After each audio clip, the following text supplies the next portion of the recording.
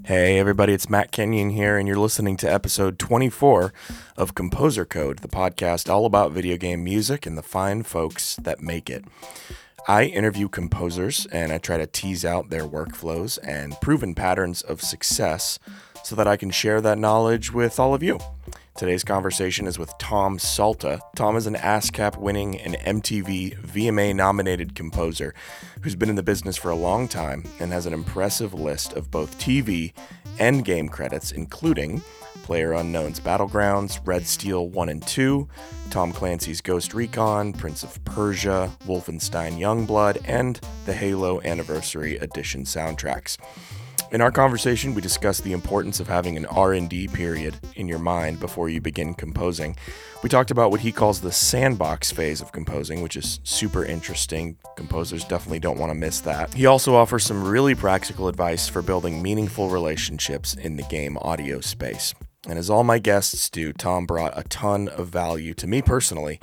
And whether you're just starting out making music for games or you're a seasoned veteran, I guarantee you're going to find something helpful in this conversation. So without further ado, please enjoy my conversation with Tom Salta. So starting out, I really love the story about how you got into games with Atlas Plugged and reinventing yourself and innovating in that way, kind of the thesis of your TED Talk. So for those who are listening, can you kind of summarize that story? Because it's definitely Sure. I could give the elevator pitch of the story. So I started professionally in music in 1990, and I had all my dreams and aspirations, which would be a record producer. So, right in the middle of college, I got an opportunity to go on tour with Bobby Brown and Whitney Houston. And for anyone that doesn't remember that name, he was like the Bruno Mars. He was literally the king of R&B. He was the biggest R&B star at that day.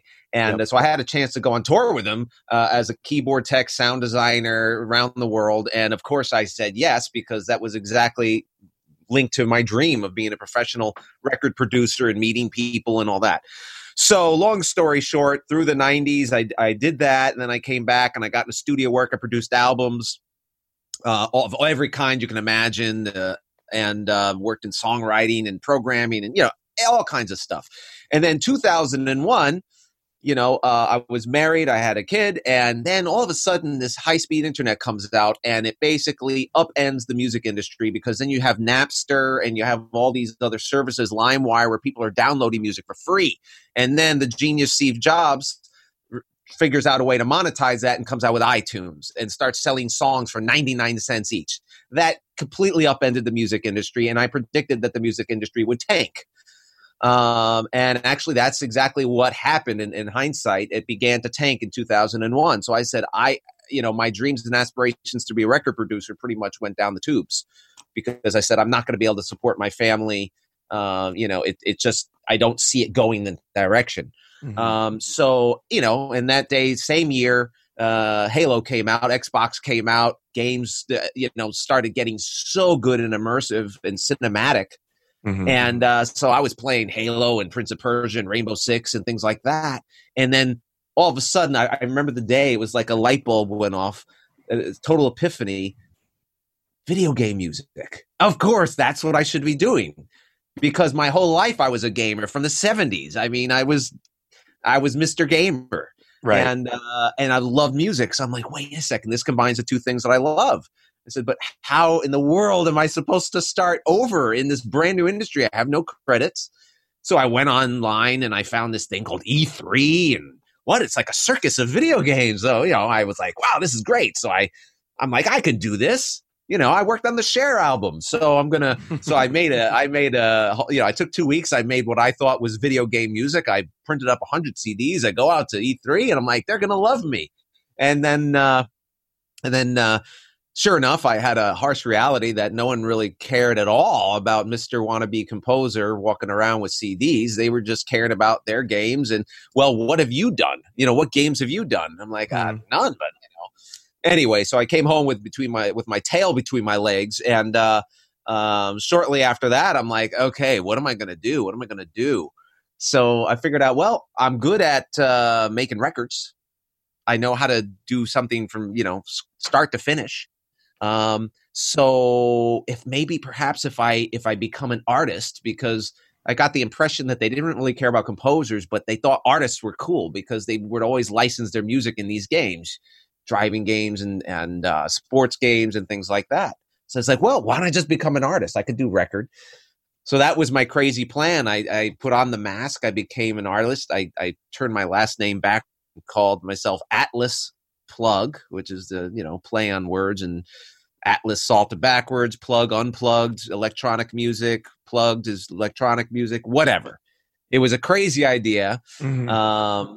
But I started doing this, and before I finished the album, the publisher that I signed with got a call from Microsoft saying they want to license 4 songs in a game called Rally Sport Challenge 2. And I'm like, you got to be kidding me. This is fantastic. So I finished up the album, and then sooner or later, games like Crackdown, Atlas Plug was in Crackdown. It was in Project Gotham. It was, Rally Sport, as I said, Fast and the Furious, all these different games. And then I got an opportunity to score the Need for Speed Underground 2.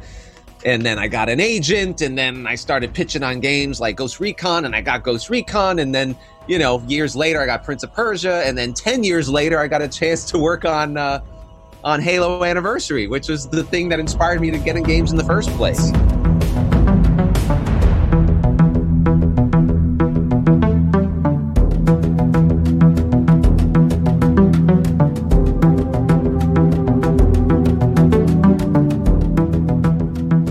So in the same talk, in the TED Talk, you had talked about how the advent of the high-speed internet really revolutionized the way people compose. And one of the examples you used was the fact that you can now work with remote players. And you were saying, we have the strings player living in this country. We have the winds player over here. I've never done that. I've never worked with remote players. What goes into the organization and the execution of something like that? Because that just seems logistically very challenging. Right, doesn't it? Well, there's 2 ways to do it. One way is logistically challenging, which is the live way. Mm-hmm. In other words, the orchestra way, or the live musician in real time, and that's more difficult. And the easy way is you send people the files, you call them on the phone, you say what you're looking for, they record it, and they throw it on something like Dropbox or whatever else and send you the files back. That's the easy way. Gotcha. That's the way I usually do it. So do you send them like a click track and you say, hey, just, record this into whatever DAW you're comfortable with. Send me back the WAV file. Okay. DAW you recorded in, just send me back the same size, the same stems, start at this bar. I'll give them the tempo. If they're using the same DAW I use, I might even send them my session and you just pop it right in here. But it gets pretty, it's gotten pretty easy. I mean, another thing is you got to make sure that the people you're working with have a good setup. They have good microphones, good preamps, and, so if I'm ever in doubt, I'll ask them for a test recording, or I'll talk them through how to do it. Mm-hmm. Sometimes I've actually told people in advance what microphone, and you don't have to spend a lot of money these days. I'm like, here, go on Amazon, get this, and that. You'll be fine. Cool. I just did that. I just did that with another singer. It was amazing. And Cambodian singer. And we had to figure out a couple of logistics. The person recording her wasn't the regular studio that they normally record in. So they recorded in their apartment. And with the lockdown, it was like, so I'm like, don't worry. Just open up GarageBand. We can do this. It's been a lot of fun. I mean, I have a lot of stories. I did this with someone in Turkey, with Istanbul. It's been incredible. I remember doing something during Ramadan in one of the Middle Eastern countries, recording, and we had to stop every 15 minutes. Well, they had to stop. It wasn't a live thing, but I even had I was using Skype and I was talking to them remotely. Like, oh, that sounded great. Could you do that again? But they're recording on their side. When it comes to finding these players, is it all networking? Is it do you have a specific pool of people that you kind of pull from now? I imagine after all this time you do. Yeah. So I have a large pool, but it never ceases to amaze me that there are still times that I need to expand that pool. Like this literally happened last week. And I went on, sometimes I just go on Facebook. I'm serious. I say, hey, music peeps, do you know anybody who's XYZ? Sure. And more times than not, I'll get some suggestions. In this case, it was such a unique thing. I was looking for literally a female singer fluent a Cambodian singer, fluent in the language of Cambodia. I couldn't find anybody on Facebook. And so I literally went on YouTube. I started YouTubing like, Cambodian rock groups. And then one of them I found, and then one of them was in Los Angeles. I'm like, what? And I looked up the name, and then I found the name of the singer, and I Facebooked her, but she didn't respond, probably because she didn't understand the language. And then I asked someone else, says, I know the manager of that group. And then I talked to the manager, and then he put me in touch with the boyfriend of the singer. It was like, that's how I found. I'm like, I should go into a private detective on the side. So I want to dive into your creative process. I'm fascinated by creative processes. But I also want to talk about something you mentioned on a Twitch highlight, a stream, which you talked about the R&D period before you begin a track, which I'm a huge believer in. I love that because when I get a commission for a game, I transcribe. That's how I kind of do my R&D. So I'll transcribe other reference tracks, things like that, and that really helps me wrap my head around it. Could you explain what you mean for those listening about what an R&D period is? And also, I'd love to hear about what your R&D period was for Wolfenstein Youngblood as an example, like what you went to, how'd you get inspired for that? Yeah, so my research and development phase is where I will immerse myself in the style that I have to create. And it's much like a character actor. Some actors transform themselves, like Tom Hanks or people like that, and it's like, wow, I can't believe. And they study, they listen, they look in the mirror, they imitate the nuances and the facial expressions of so it's the same in music. So what I do, when I listen to music, I listen very detailed and very critically, and to every element and to every bit of what I'm hearing, and then I try to imitate it. I try to say, okay, what do I have in my arsenal of music and that I can do so? So I'll do that. I'll listen to other soundtracks if there are some. If there aren't any, I'll listen to I'll watch some movies or listen to groups. I ask a lot from the client to provide me with reference music or things that they like, or artists or movies or soundtracks or whatever it is. And I kind of immerse that, and I take that all in, and I put it in this pot in my head, and I kind of stir it around, and I sit on it for a while, and I don't actively try to create. And that's one of the things that I think a lot of composers skip. They don't allow their imagination. They don't realize that stuff is going on even when you're not outputting notes. It gives you a chance to let it to process it. Mm-hmm. And it's amazing what our brains and our imaginations can come up with if you give it the time to just process that. And then it starts to come up with new ideas and stuff, whether walking around in the shower, you're sleeping, you're not, whatever it is. But I find that when you're actively not trying to work, that's when the ideas kind of can come. So that's a lot of what my R&D phase looks like. It's a lot of listening. And then I allow myself to go into a sandbox. So in the case of Wolfenstein, for example, a lot of this was based, the first initial reference that the client really wanted me to focus on was the Cocteau Twins' Gracelands album. I'm like, wow, first of all, I never heard of the Cocteau Twins. I never heard of that either. So, but it was really cool, and it felt like psychedelic punk music. Wow. It was really bendy. It really was like someone was on a trip. It was like, it was like, and I'm listening to it. I'm like, okay, so it's like these bendy, reverby guitars. It's all very solid state, but sounding, but very gritty and old and dirty and noisy and trippy. And I'm like, okay, I'm getting this.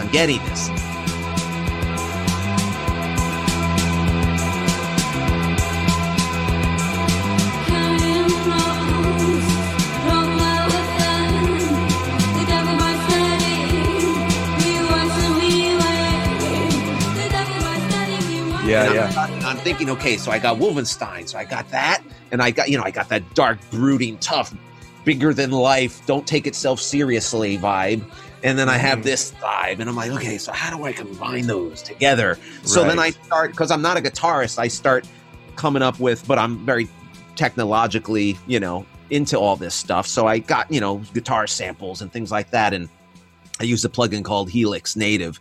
which was my latest toy, and distortions and stuff like that. And I did a talk on this too. And I started coming up and dialing tones and listening, because going back to when I was on tour with Bobby Brown, my job was to listen to the albums, all of his albums, and program every sound that every keyboard player would be playing from scratch. Wow. So you got a lot of sound design practice. Right, exactly. And a lot of listening practice and a lot of A/B in comparison. Does that sound like it? No. Does this sound like it? Yeah. Oh, yeah. Why? Oh, no. There's a lot of nuance that goes into it. It's just like a painter. It's like anything creative. You're looking at a painting. Okay, what's the shade of blue? How is he doing that with the light? How is that? There's a lot of stuff when you really go deep into it. And that's what I do with music, and that's what actors do. So that's really what it is. I mean, I dialed in and I started coming up with this unique sound for Wolfenstein that, and I started bringing in other 80s things that were dark, like, whether it's be, from Blade Runner, Vangelis and things like that. I started putting it through big, rusty sounding cool reverbs and spring reverbs, BX20, Lexicon 480s. I got a Prophet synth. I started like, ooh, this is bendy, like I started playing around and I started coming up with this huge palette of like awesomeness that would sound like the game. Right. And I had to figure out how to deal with drums and how to deal with drum machines and how to deal with this and how do I deal with a fight scene and how do I deal, So it's like all that experimentation. That's all part of the R&D phase before I even start making cues that go in the game.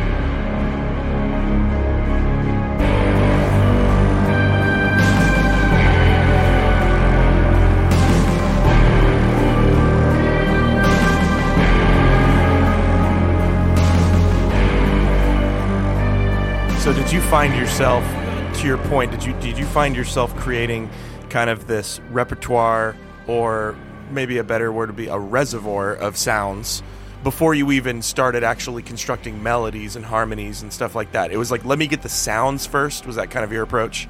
That's always my intention. But what's really funny about that is it's reverse psychology with my own creative process.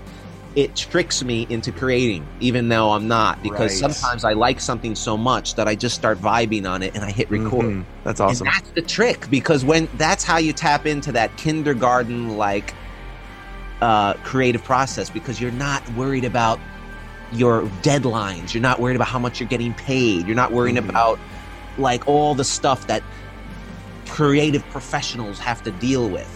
So if I say, look, I'm not giving myself any pressure today, I'm just going to create, I'm going to have fun in the sandbox, and sure enough, by the time I come out of the sandbox, I have 20 ideas with all these sounds that I was exploring that I can, sometimes there's melodies. I do this with everything. I did it with Halo. I did it with, all the original scores, of course. Everything I do, that's my process now. So I'm curious, so after you've got your sandbox, after you've got your sort of reservoir of ideas, maybe walk me through like a single track in Wolfenstein. What does it look like for you once you have all these ideas set up? Where do you start? Yeah, so let's say we're getting into it. This is with the rubber hits the road. I got to look at what the requirements are. I got to say, okay, so in this case, I'm going to oversimplify it, but I'll need 30 seconds of searching combat, and I'll need 30 seconds of searching exploration. So it's like you have all these different states in a video game, right? And I'm like, okay, good. So I have this groove, or I'll create a groove, or I'll be like, okay, well, I feel like starting with the exploration today. So I'm going to, I'll get all these pads out, or I'll get this drone, or I'll get this whatever, or this little whatever it is. Like, I'm like, oh, this is cool. This is a cool vibe. Oh, yeah. All right. Now I feel it. Sometimes if they give me some footage or captures, I'll load that up and I'll loop that in a little QuickTime video movie window. Because I'm not scoring a scene, I'm scoring to the action of playing the game. That's the difference between film scoring and video game scoring. So not attached moment to moment, it's attached to the whole thing. So I'll do that, and I'll be, oh, this sounds really good. Okay, so if I got now, let's say the guns start firing, what do I want to hear next? What would be satisfying for me to hear next? So a lot of times, the first thing I'll do is pick a tempo. It's like, or I'll find a drum. I'll be like, it's like, I'm like, is that no? Is that too fast? Is that too slow? I'm like, whatever. And you just start like, vibing out. You either feel it or you don't. Now, I'd be lying to you if I were to say, yes, every day is like a Bob Ross moment. No, it's not always like that. Right. That's the flow. That's the flow. And I do get into that flow. And I, doing it over and over you get good at getting into the flow quicker and quicker. So that's what it's like. And I'll just be like, okay, this works here. No, you know what?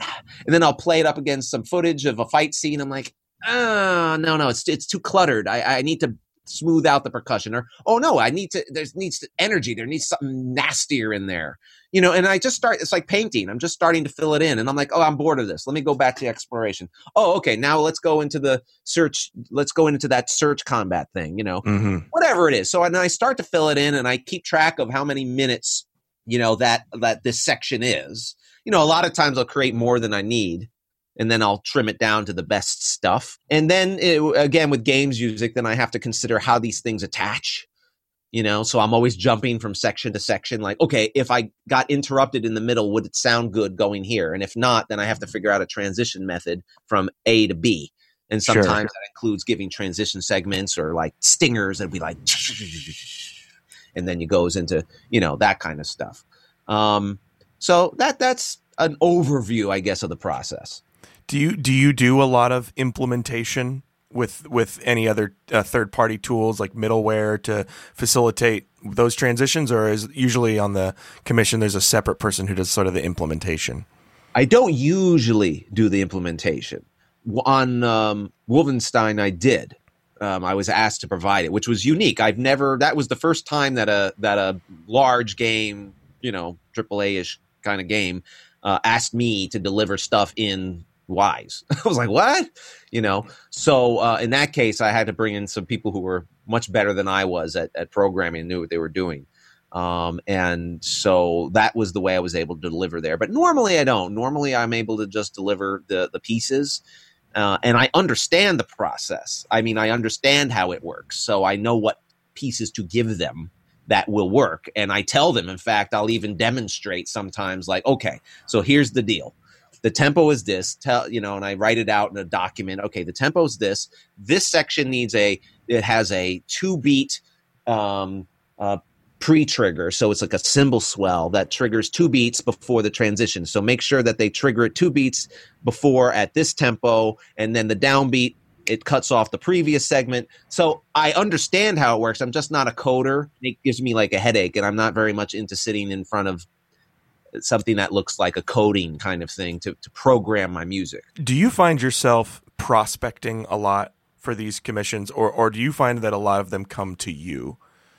Or is it kind of a mixture? I would say it's kind of a mixture. I mean, fortunately, after being in the industry this many years now, I would probably say that I get commissioned more than I search out the commissions. Gotcha.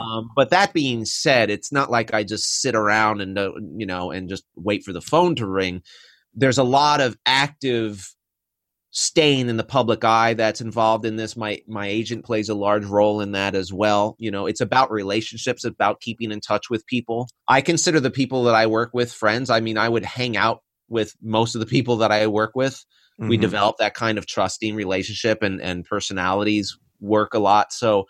But it's funny. I mean, the world is a big place, and sometimes foreign markets who I would never have met otherwise will approach me, like Battlegrounds that happened with PUBG, through my website or through whatever. So, I guess my reputation is out there, or my name is out there in enough that it can also bring awareness, and people can, other developers and companies will know who I am and might consider me for a project and might ask me to either hire me or to pitch on it, or, something like that. Overcoming that hurdle of the first gig, getting that first commission, is something that I hear a lot of composers talk about. Like, how do I get that first one? It's kind of like you need 5 to 7 years of experience. How am I supposed to get a job when I can't get experience? That kind of thing. So I'm curious your thoughts as someone who took a very unorthodox and creative approach to getting into the industry in 2020 and beyond. What maybe advice you would give to a young composer who's like, how do I just get over this hump of this first gig? Yeah. Well, I'd say first, it's very important to realize that it's all about relationships. Okay. And it's also about looking how you can help other people. So a natural, logical first step for someone who has no credits, who's really talented but needs a break, is to help other composers. Period. Approach the people who are doing exactly what you want to do. Approach the people who you resonate with. At lockdown or no lockdown, it's never been easier to network and discover people online. You know, I mean, if it was me today, starting out 20 years ago, and we had all the technology we have today, I'd be stalking Jimmy Jam and Terry Lewis and trying to get in with them and see how I can help them. And can I be an assistant? Can I be an intern? Can I submit things to, you know, whatever? Can I just watch? Can I learn? I'm very passionate about this. I admire what you do. Mm-hmm. And so I'd say just surround yourself with the people that you want to be like, or that you want to be doing what they're doing. Put any possible ego aside, like, no, I can do this on my own. No, you can't. No one can do it on their own. No one does anything on their own. And I'll argue that to the end. Oh, no, I've done it on my own. No one helped me. If you think about it, someone did. That's very true. Someone helps you. So my point is, embrace the opportunity to work with other people. I use the term networking interchangeably with building relationships. Some people get turned off by networking because it feels too corporate. When I say networking, I'm just saying meeting people. Right. I'm building a network of relationships. That's what it is. And that's very important. And you can do that a lot of ways. I mean, once we get through these crazy days where we're locked in our houses, I would say that, you know, get out there, go to the conferences that are in the industry, find groups in your area, meetups that are people in this industry, and start to ask. But again, approach the people that you want to be like and offer to help them, or, you know, if they're given a course or something, take the course, or, you know, go and study like places, just learn. It takes time, and just make good music. I mean, at the end of the day, you could be the nicest person in the world, but if you're not putting anything out that I can point to, then I'll be like, okay, well, let me know when you have something. Sure.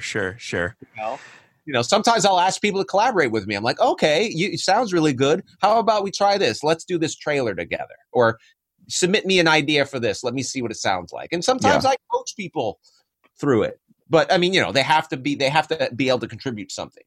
Sure. And I'm just one person. There's plenty of people to meet out there that could use people's help. So let's just work together and help everybody, and don't be so competitive. I just want to share, based on, you know, what you've just shared, is how I got into games and composing. Is I did this podcast, Composer Code, because I was fascinated by composers and I love video game music, and I myself started in more folk pop singer-songwriter type music, and then wanted to sort of pivot into video game music because I enjoyed it so much. And I interviewed a guy named Stephen Malin, who's been on this podcast a few times, and we've become really dear friends, and he needed an assistant. So I was like, I'll work for you to be your assistant. So I became his assistant. And then the next thing that happened was he could see that I could compose. And so he said, hey, I have this commission that I can't take on right now. I referred you. Do you want it? And I said, sure. So I took it. And then now I've established a relationship with this game development company that they have come to me now for 2 more. So it's like, I've never had to do the cold calling thing. It was all through a good relationship that I had with a friend, and I wasn't becoming his friend so that I could, you know, leech off of his commissions. I enjoyed his friendship and appreciated talking to him about, you know, video game stuff, video game music. And it just happened that our friendship and working relationship sort of blossomed organically, and that's kind of what happened. So to your point, it's exactly what happened to me. And it's a great point. I'm so glad you said that. And you pointed out a nuance, which is really important, which is sincerity. You sincerely wanted to work with him. You didn't want to leech off of him. He wasn't just a stepping stone that you're going to, you know, just step over and go past. But a lot of people think that way, sadly. And I will tell you that people can sniff that out. I know I can sniff that out. 100%.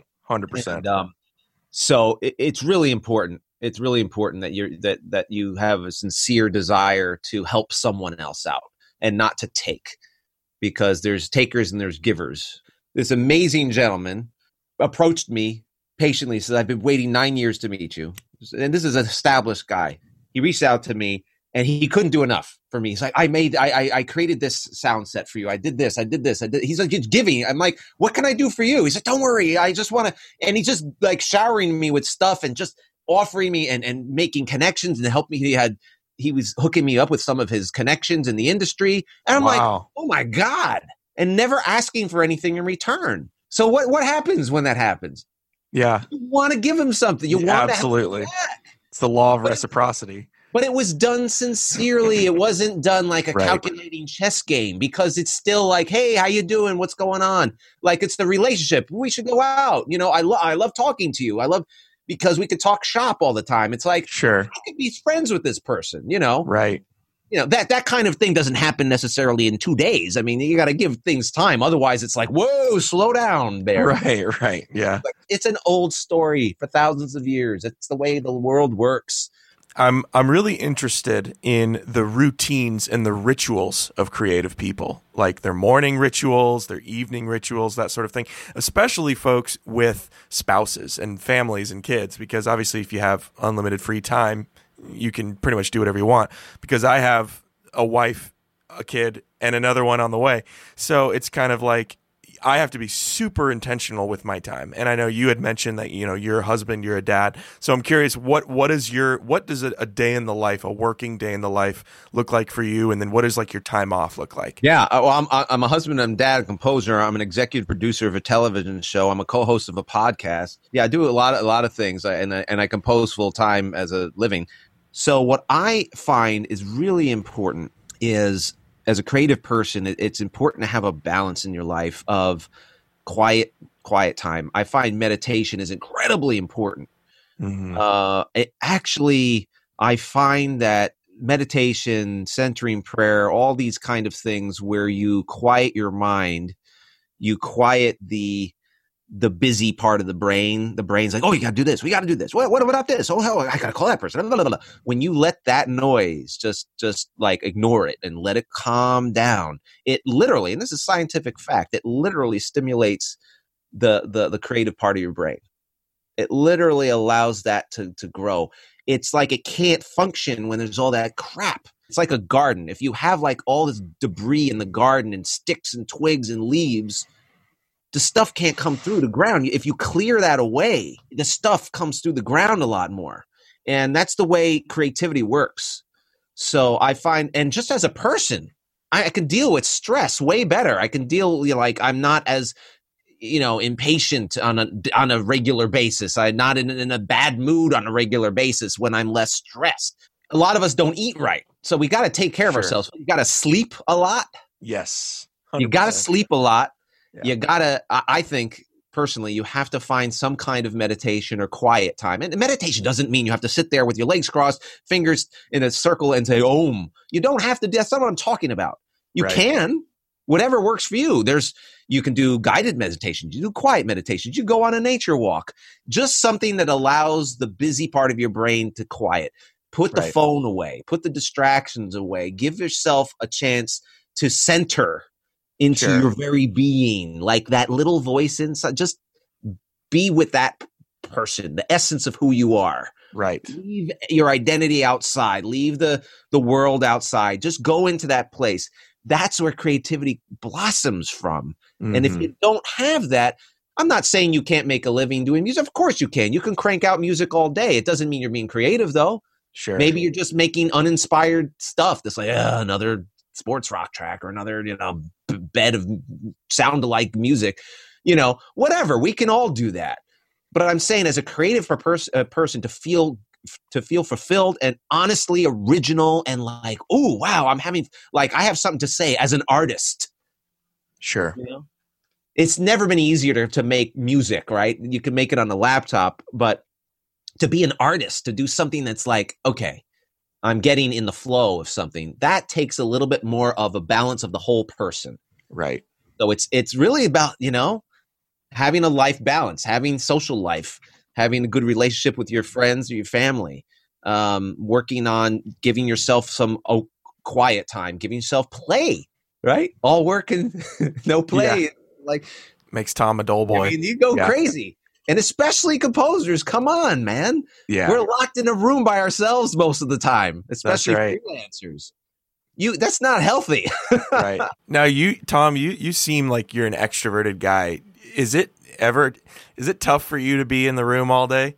I'm an introvert. Okay, so you're more of like a gregarious introvert.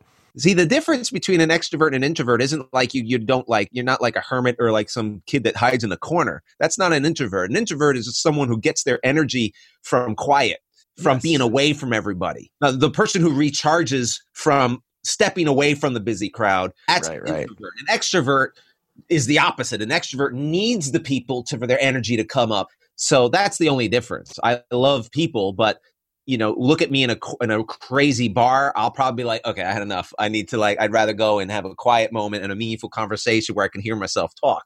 I kind of give myself breaks. It depends on the time of year. If it's nice weather, I mean, I'll go outside. I'll maybe I'll just pull some weeds out of the garden. I mean, seriously, it's just that's one good thing about working from your home environment is that you kind of have the option of going back and forth pretty quickly. Okay, I could take a lunch break. I can kind of, see my kids or my wife if they're home. Or, sometimes I'll just stop and sometimes I'll just go on the web. And I mean, I hate looking at the news today because it's so damn depressing. But, I'll kind of distract myself a little bit. I just give myself like a 10-minute break and then I kind of go back into it. And the most productive days is when I can focus, like the Pomodoro method. I can just kind of focus for 25 minutes and then take a 5-minute break and focus again, undisturbed. I've put the phone away. But the way I don't go crazy is I kind of give myself breaks. I'm like, okay, I'm not feeling it. Okay, I'm going to get up. So that's actually a perfect segue because I was first introduced to you on your GDC talk about composition. And I appreciated that, first of all, the content was phenomenal, very practical. But I loved the tail end section where you talked about the Pomodoro technique, Trello, productivity, because as someone who is very unstructured, I find that I flounder if I don't have structure in my life. So I love those sorts of things because they help me to thrive because I need them in my life. Do you have anything these days that similar to the Pomodoro technique or using Trello for project management, for example, anything you're using these days that really helps you stay focused? Yes.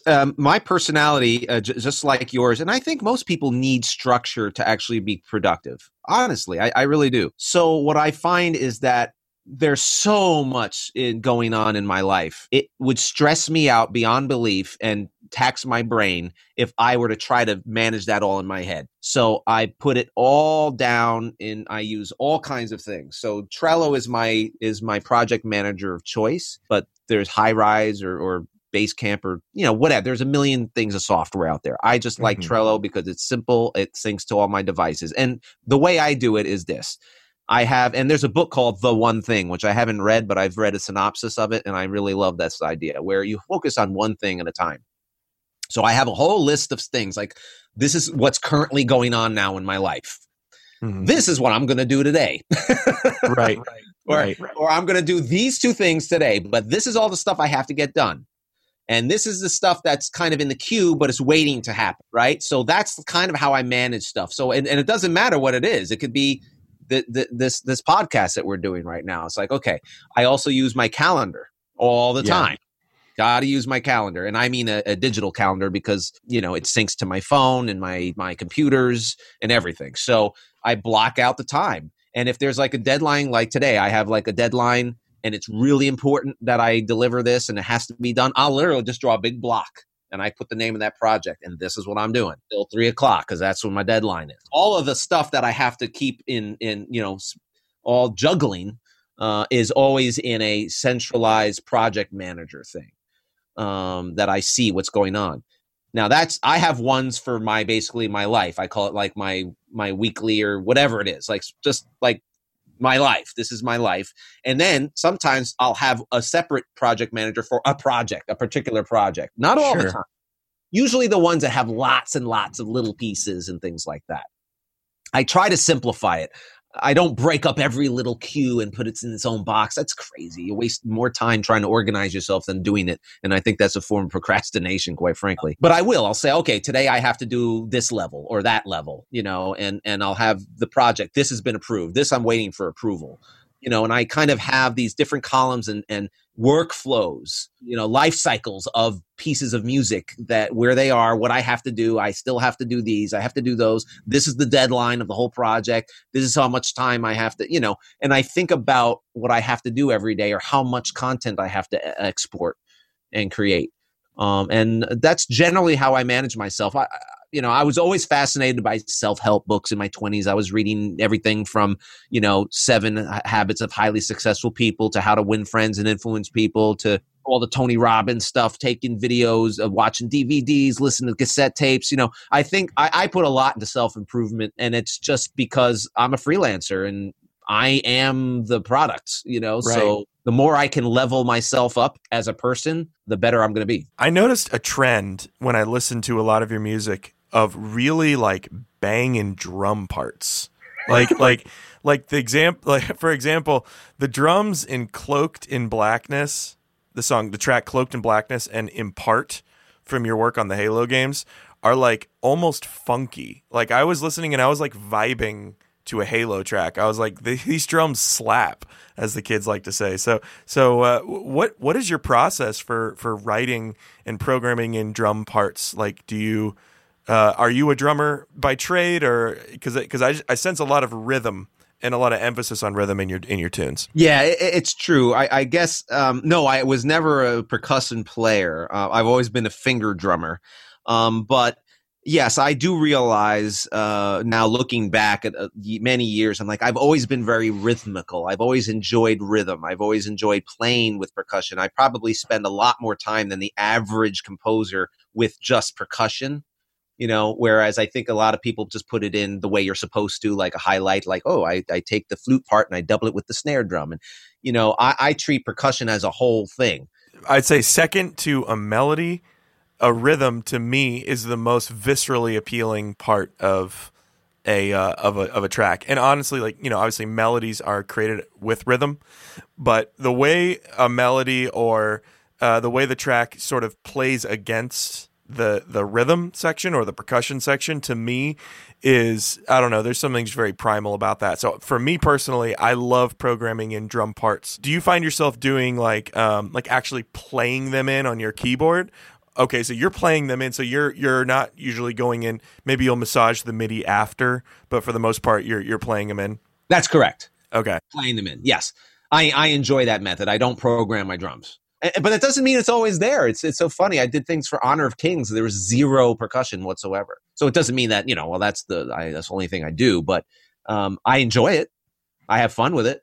It's like when the percussion is there, you better believe it's going to be banging, kind of thing. I hope so. I hope so. Tom, thanks so much, man, for being on the show. It's been such a great conversation. I'm sure we could talk for another hour, but this has been great. I understand that you have launched a podcast about 80s culture, from what I understand. So feel free to tell the audience where they can find out more about that podcast and also where they can find out more about you online. Yeah. Oh, good. So here's where I do all my plugs. Okay. If you have any interest in 80s pop culture, grew up in the 80s or know someone who did, please listen to Two Guys and the 80s. It's on every platform imaginable and on our website, Two Guys in the 80s. It's so fun. My brother-in-law and I do it, and we just talk about growing up, and we have music and sound effects and quotes, and it's a big laugh, and especially these days, it's a great escape. If you're interested in anything about learning about this whole world that we've been talking about today, I invite you. I have a very limited Patreon masterclass going on now. I think there's 9 slots left. And it's a much more of an ongoing coaching, mentoring, educational, instructional, inspirational, interactive experience that we do. So check that out on patreon.com, just Tom Salta. And let's see, what else, man? You got Dance It Out. Oh yeah, you got your Twitch. You got your Twitch. That's right. Twitch has a lot of helpful stuff on there. Yeah, that's right. Your TED Talk. Right. Oh yeah. All of that. Yeah, my television show is Dance It Out with Billy Blanks Jr. He's the international fitness dance guru guy. He's amazing. What a wonderful person. It's such a positive show. He always brings an inspirational guest onto the show. And then whether this one boy and mother were born without any arms, literally. And they were on the show and he got them to dance on the stage. And it's just so joyful. And now that we're all locked inside, it's like the best show to watch every Saturday morning on Lifetime at 10:30 a.m., no matter which coast you live on, 10:30 a.m. Lifetime. Dance It Out. It's a lot of fun. You don't even have to be a good dancer because no one's going to see you. It's just feel good show. I did a lot of the music in the show. I did the theme song of the show with my musical hero Greg Philligaines, a la Michael Jackson. So a lot of fun positivity there. And I've done enough plugs, Matt. Come on now. Well, dude, thank you so much, man. I could tell you've got a real heart for giving back to the composition community and helping people out. So I really appreciate the chat. My pleasure. Well, thanks for the opportunity, and you stay safe and well. Thank you so much for listening to this episode of Composer Code. I really hope it was helpful or at least entertaining. I have over 20 other in-depth interviews with game composers you can listen to right now for free at composercode.com, so definitely check those out. There you'll also find some helpful articles and resources and videos and blog posts all about making music for games. If you want to help offset some of the hosting costs of keeping Composer Code online, consider throwing me $1 or $2 at patreon.com/composercode. I would very much appreciate it. Doing so also helps me justify putting in more time to make the show the best it can be. So links for everything I've mentioned in this episode will be in the description. Thanks again for listening, and I'll see you next time.